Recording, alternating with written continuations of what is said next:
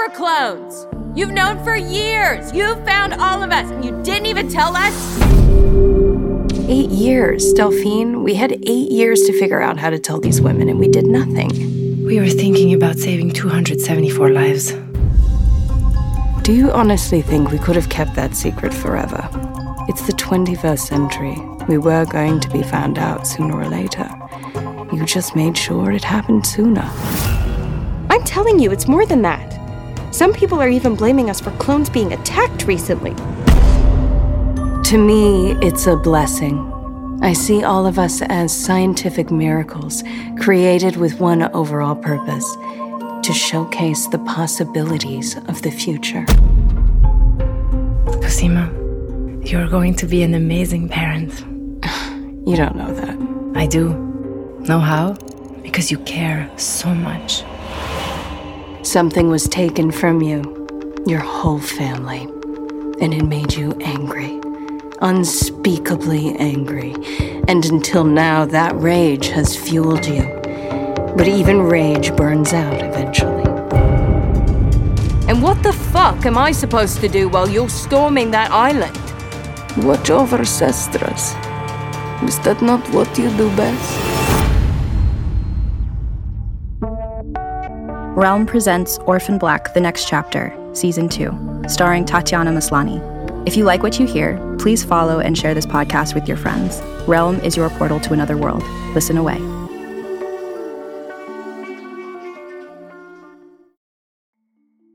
I'm someone who loves trying out different makeup looks, but doesn't really wear much on a daily basis, so I like to focus on making sure I have high quality staples. And whether you like a fresh face, full glam, or somewhere in between, you've probably seen Thrive Cosmetics Viral Tubing Mascara. I've certainly seen it everywhere. You know, the one in the turquoise tube? So that mascara, along with all of Thrive Cosmetics beauty products, are certified 100% vegan and cruelty-free, which I look for in makeup, and they've got excellent quality to match. And something I didn't know from all the mascara videos I've seen is that for every product sold, Thrive Cosmetics donates either that same product, another product that is needed more, or a monetary donation. They've worked with over 500 nonprofits to help with a wide range of causes like supporting cancer survivors, people experiencing homelessness, education access, and so much more. Knowing that makes me feel even better about using their products. And I do enjoy using them. Like I said, I like having high quality staples, and so my favorites are products that are multi-purpose, like the Brilliant Eye Brightener. It comes in a bunch of colors, and I like using them as eyeliner, eyeshadow, and even highlighter. Thrive Cosmetics is luxury beauty that gives back. Right now, you can get an exclusive 20% off your first order at thrivecosmetics.com/thrive. That's Thrive Cosmetics, CAUSEMETICS.com/thrive for 20% off your first order. Vivi Valdez popped a gummy bear into her mouth as she settled in for her 4th evening of low-key surveillance. It was one of her favorite parts of the job. She was alone, free to proceed as she liked. On the first day, she had identified an office suite across the street from her target that emptied out by 6 p.m. Since then, she'd spent the evening sprawled on industrial carpet in front of a picture window with eyes on the entrance to the Genetic Research Institute of Toronto. She'd hacked Grit's closed-circuit security cameras in the lobby so she could watch their feed from her phone and made note of every entrance and exit, cross-referencing with her list of Grit's staff and associates. On the second night, she'd broken in. That had been a fun evening, figuring out the weaknesses in each level of high-tech security. Once she was in, though, Vivi had found the labs kind of creepy. She had stolen classified information from, at last count, 4 hostile nations, and she was very comfortable sneaking around in the dark. But the lab was full of things she couldn't interpret. Equipment humming through the night, screens showing what were either elaborate screensavers or magnifications of very tiny organisms reproducing as she watched, glowing liquid, actually glowing, that she imagined would do horrible things to anything it touched, or possibly turn her into an angst-ridden superhero. Vivi's initial brief was too vague for her to figure out what she was looking for in that morass, so she had planted a bug in the office of Dr. Nathaniel Sturgis, director of research, and gotten the hell out, with plans to return once she had more intel. Now Sturgis's droning voice was feeding directly into her earbud as he dictated a report. Distribution mechanism appears to have been effective. Evidence indicates the process was initiated after fewer than 6 hours, causing the predicted responses. Vivi couldn't tell if he was talking about an amoeba or a person, but it sounded sinister. So she made a note of the timestamp to flag this section for the analysts at Langley. At this point, Sturgis's voice was enough to trigger her gag reflex. 2 days of listening had convinced Vivi that he was a pig, dismissive of undergraduates, bullying of research assistants, and a self-satisfied name-dropper with anyone he thought he could get something out of. But he was mentioned by name in the Level 2 surveillance directive, and he was annoyingly cagey about a lot of his research. Vivi was betting that when she got her expanded orders, they would include nailing him for something juicy. Realm presents Orphan Black, The Next Chapter, starring Tatiana Maslany. Episode 1. Vivi decapitated another bear, an indulgence that was unlikely to leave crumbs, feeling lazy but productive, which was more relaxing than when she was on agency-mandated vacation. She loved the buzz of being on the job. Even if Canada was technically a friendly nation, maybe especially because Canada was a friendly nation, any mistakes would have consequences. Vivi's phone rang, a muted burbling that told her it was Arun. She rolled away from the window, bounced to her feet, and tapped in her code. Valdez, minimally secure line, she answered. Hey, kiddo. How's Canada treating you? Vivi grinned but kept it out of her voice. A little too cold for me, and way too polite. The language isn't giving you any problem? Arun's voice was a shade too innocent, but Vivi couldn't help taking the bait. This is Ontario. Still, Arun commented mildly. You never know when you might run into some French. Vivi rolled her eyes. Her lack of facility with languages was a running joke in their unit. If only she could fake her way through a foreign language as well as she could another persona, she'd be the perfect chameleon. At least when I do a British accent, I don't sound Australian. What do you mean, mate? Arun said. My British accent is brilliant, whoop. It was a stupid joke that they'd been telling each other with variations for years, ever since that incident in Cape Town, but Vivi still felt the urge to giggle. She stomped it down. I've got a link into the closed-circuit TV in the lobby and a bug in the director's office, she said, and then, because it sounded too sudden, and I haven't heard any French yet. Arun instantly switched to serious. Any indications so far? Sturgis was on the phone yesterday reassuring someone that the project was on schedule and that he was seeing as expected results of the live test. Could be anything, Arun commented. Sure, but Sturgis was all coy about not mentioning the project name. He even asked if they could give it a code designation. Arun guffawed, and Vivi let herself smile into the phone, knowing he couldn't see her. Heavens preserve us from amateurs, he said. Of course, Vivi went on, and this time she couldn't keep the bubble of conspiratorial joy from her voice. He had his secretary place the call, so I know he was talking to Greg Kurtzman, civilian liaison officer in the Bureau of Unconventional Weapon Protocols. There was a silence on the other end of the call. Ministry of Defense, Arun said at last. Is that what this is about? A chill slithered down Vivi's spine. Some kind of bioweapon? Arun cleared his throat. As I told you Monday, I got this handed to me from another agency that was looking to get eyes on this facility ASAP, so I didn't have the details. An hour ago I was briefed, although they're maintaining compartmentalization on some of the intel. He paused, and Vivi, hovering on the balls of her feet as she waited, had to bite her lip not to prompt him. There was a biological incident in Boston last week. Some people with links to the agency got sick. So far, no fatalities. Vivi was stunned. They carried out an attack in the States on agents? Not okay. Not on her watch. Not agents. Arun seemed unusually uncomfortable. Family. That was, if anything, worse. Vivi's parents were dead, in the line of duty, both of them, and she had no other close family, but the implications were still terrifying. If someone was willing to attack civilians to target the agency, that might explain something else. Vivi took a deep breath, reorganized, reclaimed her cool competency. This morning, Sturgis left the facility at an unusual hour. I trailed him, expecting to end up at a cafe, but he went straight to a subway station. She left a breath-long pause for drama. To use the payphone. Suspicious indeed, Arun agreed. but hard to listen in on. Vivi grinned. I had a directional mic. It looked like a dangly dark earring, and if she could point it in exactly the right direction, it picked up recordable sound from a surprising distance. Of course, I only got his side of the conversation, but he was extremely agitated. Vivi prowled the dark room, ruffling her auburn curls as she spoke.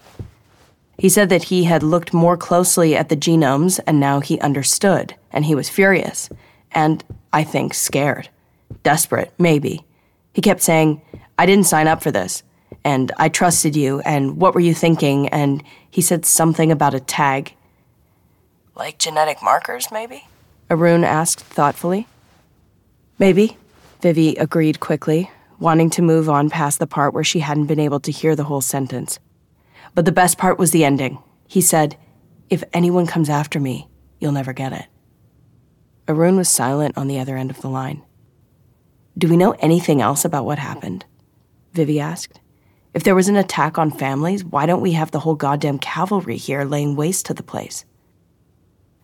It's complicated, Arun said. Vivi could imagine him rubbing the back of his neck. As I said, no fatalities so far, and they're not even 100% sure that it was an attack. In fact, you might as well know. When my friend asked the agency to look into the illnesses, the boss said there wasn't enough evidence. This inquiry is unofficial, a favor. Arun's voice sounded rueful now. That's why there's less background than usual. Why is your friend so sure it was an attack? Are they a doctor? She isn't sure, but she said it was too suspicious to ignore. Apparently, a small group became ill suddenly, almost at the same time, with an illness that has not yet been identified. The thing is, only agency-related people have gotten sick. No one else, no doctors, roommates, co-workers. They still don't understand the vectors, but the combination of unknown illness and such a precisely affected group is raising all kinds of flags. Okay, Vivi answered. What about this place? Knowing he couldn't see her, she gestured at the shiny glass box of the institute across the street anyway. Nothing too clear, which is why you're there, on your own, watching them quietly. He paused. You are watching quietly, right? So far, Vivi growled. I'm inclined to up the volume at this point. If the director is talking that way to the Ministry of Defense, then I am too. I want you back in there tonight. Vivi grinned. Remember, this is still circumstantial, Arun said firmly. It's possible it was accidental, coincidental, something other than a fucking attack on the intelligence community of a friendly foreign nation. A pause, maybe for him to collect himself from an unusual display of emotion. If it wasn't an accident, we need to know who ordered it. I was imagining some rogue actor or deep-cover foreign operative within the research group. But the call to Kurtzman suggests the Canadian government could be skating on thin ice. And if Sturgis is getting cold feet, he's likely got something to hide. Arun paused. Go find it. My pleasure, Vivi said, baring her teeth. Should I target Sturgis for interrogation? Not yet, Arun said. Given the friendly nation status, we want to keep this stealth for now. Find out if we're dealing with a weapon or a fuck-up, and certainly anything about an antidote. Antidote, Vivi thought, was one of those words you never wanted to have to use. Understood, she said, her pulse speeding as she readied herself for action. Be careful, okay? What? Vivi asked. She wasn't sure whether she was pleased Arun was worried about her, or annoyed that after all the missions they had partnered on, he didn't think she could take care of herself. I'm just saying, I wouldn't want to mess with this stuff, Arun answered. On Vivi's screen, someone hurried into the Grit lobby and up to the reception desk. Microbes and germs and disease and... Vivi's bug crackled to life, catching the call into Sturgis's office and his irritated voice answering. Yes, oh yes, of course. Send her in. Gotta go, Vivi whispered and closed the call with Arun to focus on the video. The resolution on the security cameras wasn't great, but something about the woman drew her eye. Vivi couldn't figure out quite what. She was annoyed to see someone come into the offices so late. It was nearly 7. Based on her last few nights of observation, the Grit staff seemed to be a pretty 9-to-5 bunch. She hadn't been expecting any evening meetings, and she was eager for everyone to clear out so she could get in there. But maybe this was part of the secret project. Her heart was still pounding from Arun's last warning, but more than anything else, she wanted to clear up the uncertainty and find out exactly what she was up against. She waited impatiently for the woman to get to Sturgis's office and was rewarded by the sound of the door opening. Sturgis going out to the anteroom to greet her, and then their voices as they returned in mid-greeting. Honor. I've been following your research for years. The pleasure is mine, Dr. Niehaus. I'm quite impressed with what I know of your work. Vivi scribbled down the name, with a question mark about the spelling. Thank you. Niehaus sounded surprised, maybe even suspicious. Since I only recently finished my doctorate, I haven't had a chance to publish as much of my research as I'd like yet. Of course, I understand. Vivi could picture Sturgis waving his hands genially. And I'm sure the adjunct job doesn't leave you much time. That's why I was so pleased you applied for this position. Tell me, why are you interested in working at Grit? I'm looking to get into something more research-intensive and more engaged with real-world issues. Get out of the ivory tower, you know? Niehaus said. Her voice was interesting, a little older sounding than Vivi had expected, with a touch of hoarseness as though she smoked. And was that a faint trace of an American West Coast accent? Vivi whispered, "Ivory tower," into the darkness, copying Niehaus's vowel sounds experimentally. I want to get my hands dirty. Niehaus went on. I want to work on stuff that matters. Vivi imagined her gesturing her emphasis. Indeed, indeed. Sturgis boomed genially.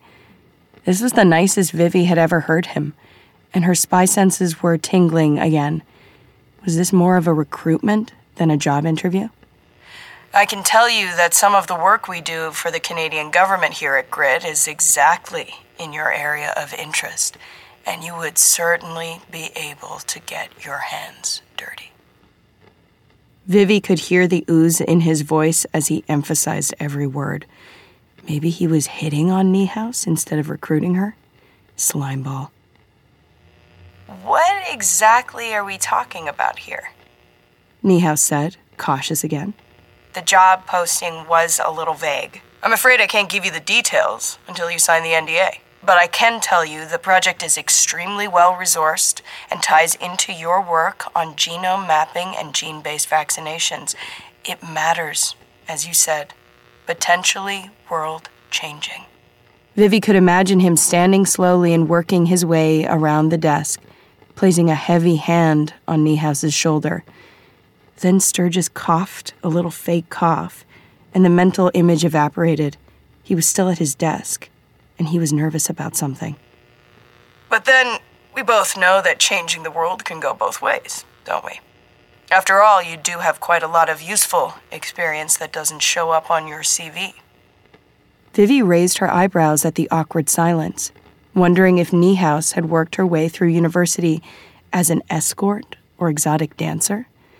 But then she answered, I haven't published any of my work on gene-based vaccinations. And Vivi imagined her tilting her head, waiting for Sturgis to explain why he had been stalking her. Exactly. Sturgis pounced. Excellent work with real positive potential, but no one is interested in it. This is an opportunity for you to carry forward the research that you haven't published, the work you haven't been able to share, the stuff you've done that's just a little beyond the cutting edge. That is exactly what I was trying to do. make things better by moving forward. Though, of course, anything with the potential to help people also has the potential to hurt people. But we still have to try, don't we? For science, even if it's terrifying. The science that people are afraid of, and you have some experience with that. Listening, Vivi held her breath. This was the worst recruitment attempt she'd ever heard, but the science that people are afraid of sounded like exactly what she needed to know. I don't know what you mean by that, the woman said. Vivi winced. If Niehaus was getting recruited to work on a classified project, she was going to have to get a lot better at lying. Come on, Sturgis said. He sounded frustrated that she wasn't playing along. There's no need to pretend. I'm not trying to get you in trouble. I want your help. In fact, I'm a little surprised you don't have your dyad work on your CV. For anyone serious about this kind of work, it's a very impressive credential and quite rare. We're particularly interested in your experience on... I was only there briefly, Niehaus said, cutting him off. And it was a long time ago. Something had shifted in the room, Vivi thought, trying to come up with search terms she could add to dyad to get meaningful results. Genetics, maybe. If the mood had changed, Sturgis gushed on without noticing. We could really use your help. I could really use your perspective on some of the issues that have come up. There are ethical quandaries that your experience at dyad may give you insight into. And this is important work, very important. Believe me, Dr. Niehaus, if you want to have an impact, this is the way to do it. After all, nothing spurs scientific advancement like a clear and present threat. Vivi was listening so hard she was leaning into the hand that pressed the earbud to her ear, not wanting to miss the slightest nuance. What kind of threat? Niehaus asked. She sounded as though the possibility of danger was all too believable. Vivi wondered why. By this point, she had found Niehaus's page in the University of Toronto Adjunct Professor Directory. There was no picture, but based on her CV, Cosima Niehaus seemed like a normal researcher. Maybe too normal. Was she a foreign operative that Sturgis had somehow gotten wind of? Sturgis's voice got louder, and Vivi pictured him leaning over the bug-eyed cartoon DNA paperweight where the recording device was hidden. I'm sure you can imagine. I'm sure you've already imagined the technology dyad was working with, but a decade later, imagine what we could do with it. Imagine what other governments might be doing with it. Vivi heard the scrape of a chair like Niehaus was getting to her feet quickly. She was spluttering something, but Sturgis talked over her. Your experience would make you a unique asset to the project. He was still talking, but the woman's voice broke through clearly. I'm withdrawing my application. Excuse me? Sturgis sounded like he couldn't believe his ears. You're trying to recruit me for some government-funded project that you say might change the world, but which you can't tell me anything about? Or are the details above your pay grade? In her deserted office building across the street, Vivi pumped her fist approvingly. Well, but it's quite... I have a very important role. What a come mierda, Vivi thought. Despite being the daughter of Cuban immigrants, Vivi hadn't been able to master Spanish, but she had managed to solidly internalize the curse words. I'm sure it's very important, but I'm out. And I know you're not going to listen, but believe me, dyad is not a model to emulate. Wait, Sturgis said. Vivi heard footsteps and cursed silently that this fascinating conversation was about to leave the room. Think about it. This is an amazing opportunity for you. Or do you want to be an adjunct forever? There are worse things. An elegantly timed pause. I suspect you're growing some of them in this lab. The door swung shut. Vivi hadn't found anything on dyad, but that last sentence jolted her to her feet. This woman wasn't the mild-mannered adjunct professor she appeared to be in her profile. She clearly didn't know exactly what was going on at Grit, but if she could make an educated guess, then she might be worth cultivating. With one of the snap judgments she was, in certain limited communities, famous for, Vivi leapt up and ran for the stairwell. She barreled down 3 flights of stairs, then dodged across the street, slowing to a walk as she wrapped a scarf around the lower half of her face. The woman shoved open the glass front doors of Grit and stomped out. Vivi passed quietly behind her, glancing up for a glimpse of Niehouse's profile. What she saw startled her so much that she misstepped, bumping up against the other woman's shoulder. Unable to even mumble an apology, Vivi walked faster, mind spinning with confusion. Niehaus called out, but Vivi only walked faster. She turned at the end of the block and then, as soon as she was out of sight, stopped dead, breathing hard. Niehaus was exactly Vivi's height, probably 10 pounds heavier, with glasses and dark hair twisted into locks. She didn't ring any watch list bells, but Vivi's skin was crawling. Looking at her face had been like catching a glimpse of herself in an angled mirror.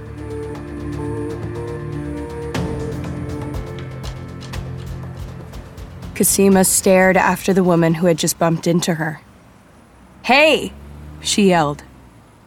But the woman ignored her, and Cosima's quick anger melted away while she patted her pockets absently to make sure they hadn't been picked.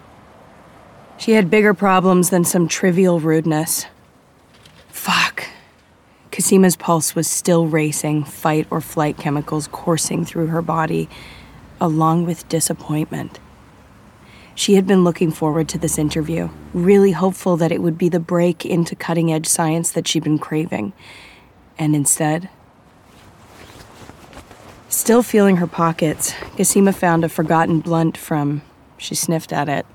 Probably her Paladin's brew strain. That was something, at least. She lit it up and inhaled as she walked toward where she had parked her bike, trying to calm down. How could he know about Dyad? She had never put it on her CV, never publicized her involvement through her already scant social media presence. Delphine admitted to it, of course. Her involvement had been too public to deny, but she downplayed it, and Cosima never mentioned it anywhere. She inhaled pensively. Sturgis had seemed to think following in Dyad's footsteps was a good thing. And Cosima felt a flare of the old excitement. There was certainly lots of science left to be done. Maybe. But then she remembered how he'd been talking about it. Cosima wasn't sure what was scarier, the idea that foreign nations might be using genetic technology for evil, or the fact that Canada had a top-secret research project studying that same technology.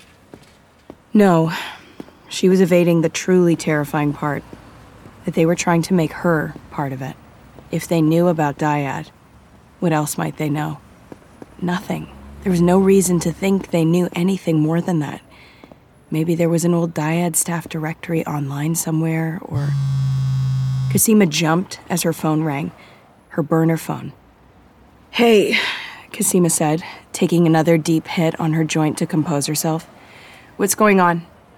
Hey. Sarah sounded, as usual, exasperated and in a rush. Kira's on her way into the city to see you. What? Any calm the weed had brought evaporated. We have Charlotte staying with us tonight. It's not really the best time. I can't deal with her right now, cuz she fights me on everything. She wanted to go into the city anyway, and... Into the city? Where are you? Sarah's tone changed. Cal and I are trying to patch things up again. Cosima almost laughed. Oh, I totally see why Kira wants to get out of the way. But can't she stay with Felix or Allison? Sarah blew air in exasperation. Colin's parents are visiting, so Felix is out, and Allison's place is such a pain to get to. Kira hates Bailey Down, so it has to be you. You guys have that great basement apartment. But Charlotte's already there. It's important, cuz, and it's just for a few days. Cosima hesitated, and as always, Sarah knew exactly when she had won. Cheers, cuz. I owe you one.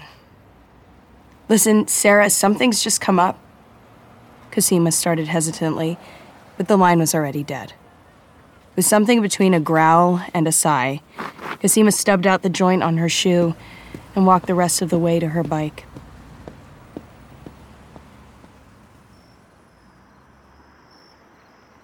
Cosima locked her bike with her fingerprint and hurried up the front steps to let herself into the ramshackle Victorian she and Delphine were fixing up. The lights were on in the basement, so Charlotte was already there. The younger clone lived with her foster father, Art. Charlotte adored him, and Cosima thought the relationship had been good for Art and the rest of his family, too. But Charlotte had always indulged her interest in science with Cosima and Delphine. That bond had increased since she started university a year earlier, and on the nights she had late classes or when she had a tough problem set, she would stay over with them. Cosima had spent 2 hours helping Charlotte prep for her organic chemistry midterm last night, and she knew she should go down and find out how it went. But right now, she needed to talk to her wife. She found Delphine in the kitchen, putting the finishing touches on some French version of beef stew. "Smells great," Cosima said, sniffing as she stepped in. In fact, her stomach was too roiled with anxiety for anything to seem appealing at the moment. But now that the kitchen was finished, Delphine had been making an effort to get them out of the Uber Eats habit they had developed during the first stage of the renovations, and she was all in favor. "You think so?" Delphine asked, flashing Cosima one of those shy smiles that, after 6 years of marriage, still sped up her heart. "How was the interview?" Cosima took in a shaky breath. "I think we can assume I'm not getting the job." "Oh no, I'm sorry, chérie." Delphine put down the wooden spoon and turned her full attention to her wife. "It didn't go well?" She handed Cosima the glass of red on the counter, at the same time cupping her cheek to bring her in for a quick kiss. "Oh, they offered it to me," Cosima said around a gulp of wine. "I told them to go fuck themselves." Delphine blinked at her. What happened? Grit is a very well-respected institute. Wait, did Dr. Sturgis make some kind of inappropriate suggestion? I heard some rumors. Ha! Cosima blew out a laugh of relief. No. Well, maybe, but not the kind you think. She took a deep breath. They're up to something there, he said. Delphine waited, then prompted her when she didn't go on. Cosima still hesitated. Can we talk about this outside? Of course, just let me. While Delphine fiddled with the stove, Cosima let her eyes drift around the kitchen. It was the first room they redid when they started renovations on the originally dilapidated house, and it still felt the most like home to Cosima. It was warm, for one thing, while the still under-renovation living room was drafty, and the small touches that they had unpacked as soon as it was ready reminded Cosima of the travels she had shared with Delphine as they worked to vaccinate clones all over the world. A spice rack from Brazil, a hanging vase from Japan now offering a single chrysanthemum, the cloth placemats Delphine had brought from her home in Paris. On the wall by the table hung Cosima's favorite picture from their wedding. They were both laughing. It had been taken during Felix's toast, but Cosima was slightly out of focus, drawing the attention to Delphine, sharp and glowing in her beauty. The picture tickled an alert in Cosima's mind, one that only got louder as her eyes dropped to the table, a big wood trestle they'd picked up in Quebec, currently adorned with wildflowers in a vase and candles. Oh, shit. Delphine, it's our anniversary. It is. Delphine agreed, looking back over her shoulder with a smile as she took off her apron. That over-the-shoulder look always killed Cosima. And I was late, and I've got all this shit going on. Delphine was still smiling, and Cosima trailed off. It's all right, chérie. Dinner will wait. Come and tell me what happened. You're listening to Orphan Black, The Next Chapter, starring Tatiana Maslany. Produced by Realm, your portal to another world. Orphan Black, The Next Chapter is written by Malka Older, Lindsay Smith, Madeline Ashby, Michelle Baker, E.C. Myers, and Helly Kennedy. Produced by Marco Palmieri and executive produced by Molly Barton, Julian Yap, David Fortier, Ivan Shebeg, and Carrie Appleyard. In partnership with Boat Rocker Media and BBC America. Audio produced, sound designed, and edited by Amanda Rose Smith. Based on the television series Orphan Black, produced by Temple Street, a division of Boat Rocker Studios. The theme music is by Two Fingers.